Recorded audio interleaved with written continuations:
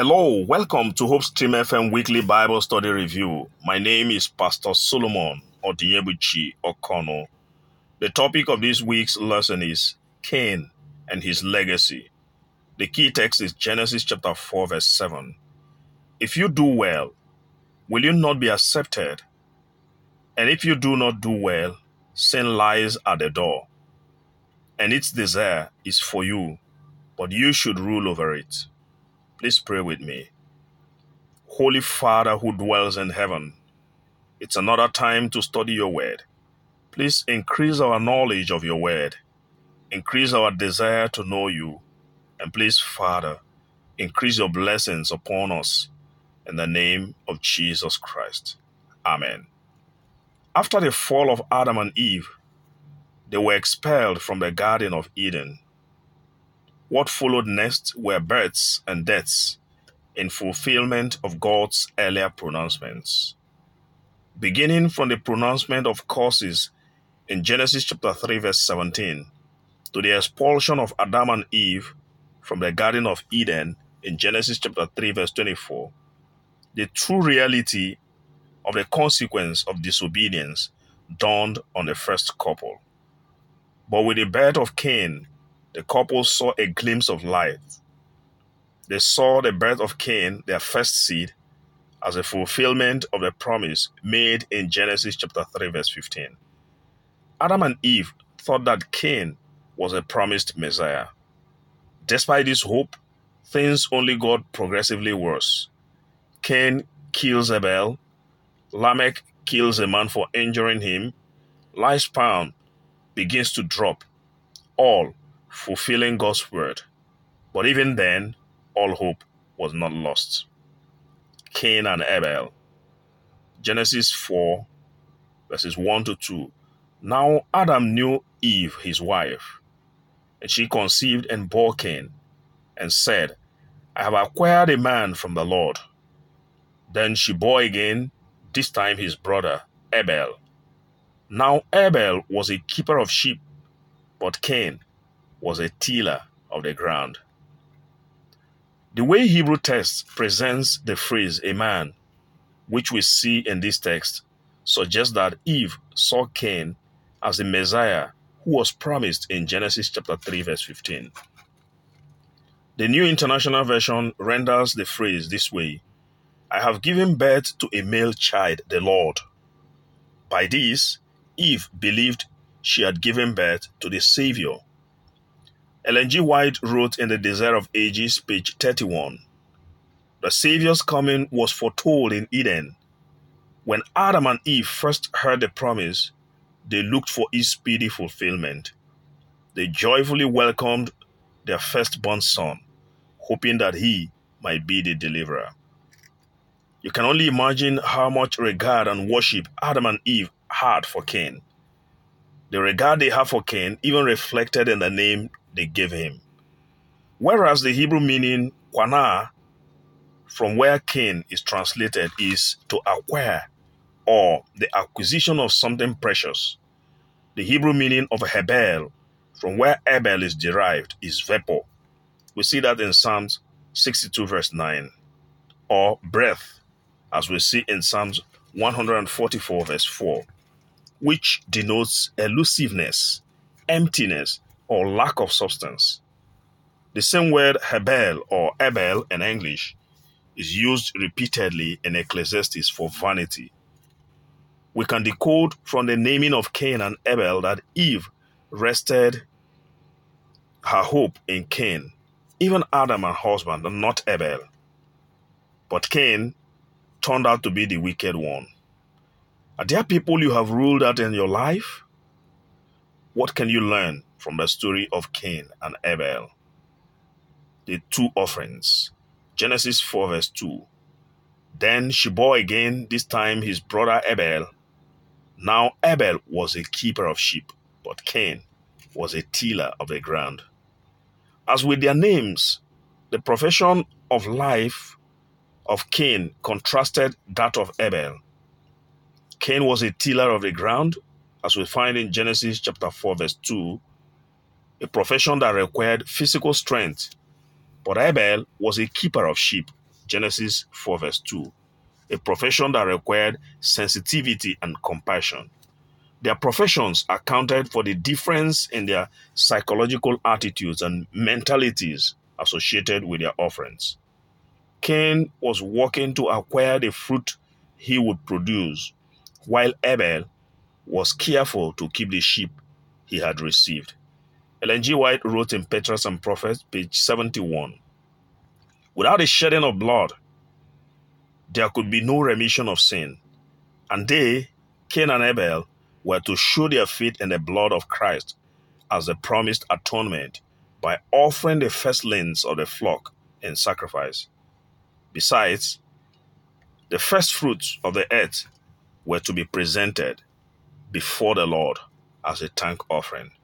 While Abel obeyed God, Cain disobeyed him. Thus, God accepted Abel's offering but rejected Cain's. Although these offerings must have had spiritual significances, they did not have any magic value in themselves. They were always mere symbols, images pointing to God who provided the sinner not only substance but also redemption. The crime. 1 John chapter 3 verse 12. Not as Cain, who was of the wicked one and murdered his brother. And why did he murder him? Because his works were evil and his brothers righteous. After God rejected Cain's offering, Cain became angry and depressed. He became angry first with God because he felt God was unjust. And he was also angry with Abel, his brother, because he was jealous. As with Adam, God chose to ask Cain a question in Genesis chapter 4 verse 6. Not because he did not know, but to call Cain's attention to his sin, to urge him to be repentant, to do well, as recorded in Genesis 4 verse 6, and then to reassure him of redemption based on God's own terms. Notice that for Cain to be a beneficiary of God's grace, he must first accept the grace through repentance. Otherwise, the word of God in Genesis 4 verse 7 will apply.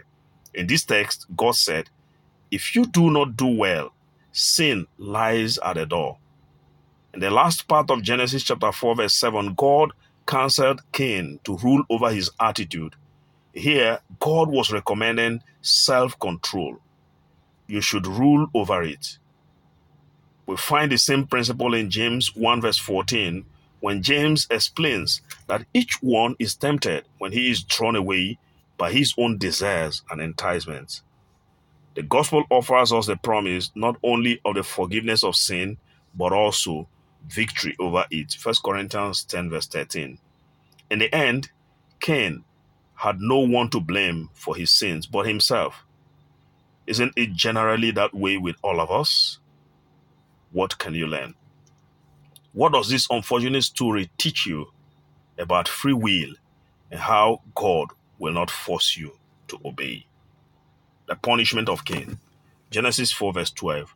When you till the ground, it shall no longer yield its strength to you.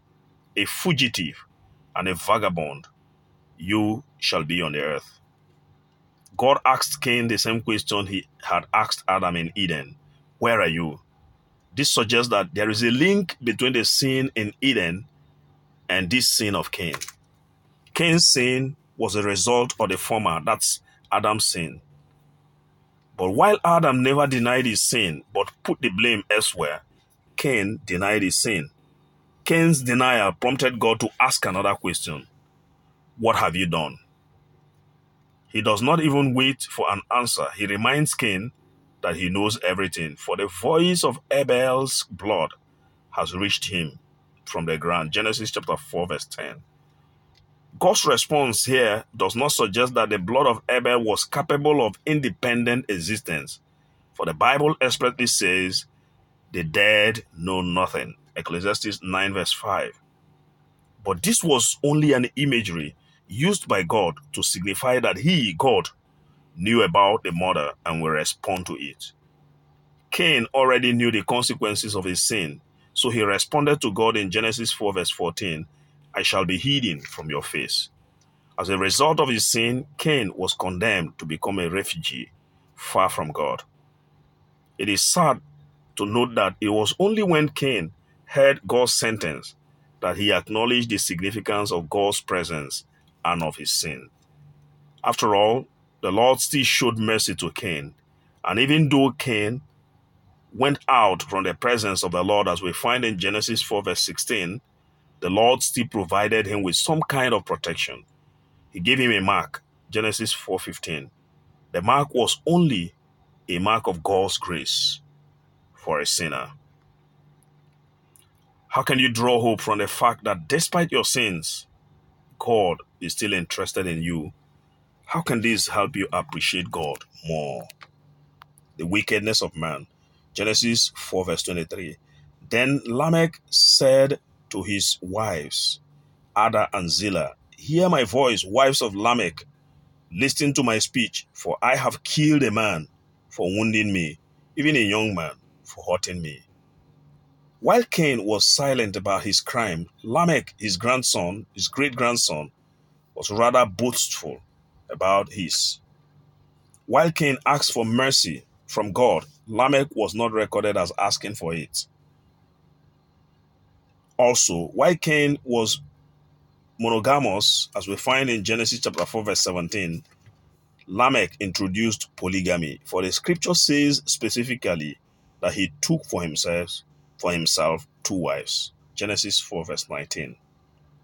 Lamech's intensification and exaltation of evil definitely affected the next generation. In the midst of the exaltation of evil, a new event countered the evil trend. Adam knew his wife, Genesis 4 verse 25, and gave birth to Seth, whose name meant that God had put another seed in the place of Abel. The phrase sons of God, found in Genesis 6 verse 2, refers to the generation of Seth because they were designed to preserve the image of God. Genesis 5 1-4. On the other hand, the daughters of men found in Genesis 6 verse 2 seem to have a negative connotation, which is a contrast of the offspring of those in the image of God. Daughters of men refer to the image of men. Unfortunately, the sons of men went in the wrong direction. They took wives from those daughters of men.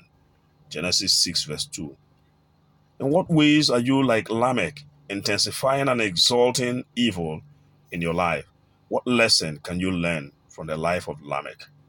In conclusion, crime and wickedness attract punishments, but beyond the punishments, there's good news. God has settled a price for our redemption. Let us pray. Everlasting King of glory, thank you for reminding us again that despite our wickedness, you are still ready to help us become better and be saved. Help us, Father, to love you and to live for you all the days of our lives. In the name of Jesus Christ. Amen. For questions, contributions, and prayer, please reach me on WhatsApp on +234 903 789 1680. God bless you.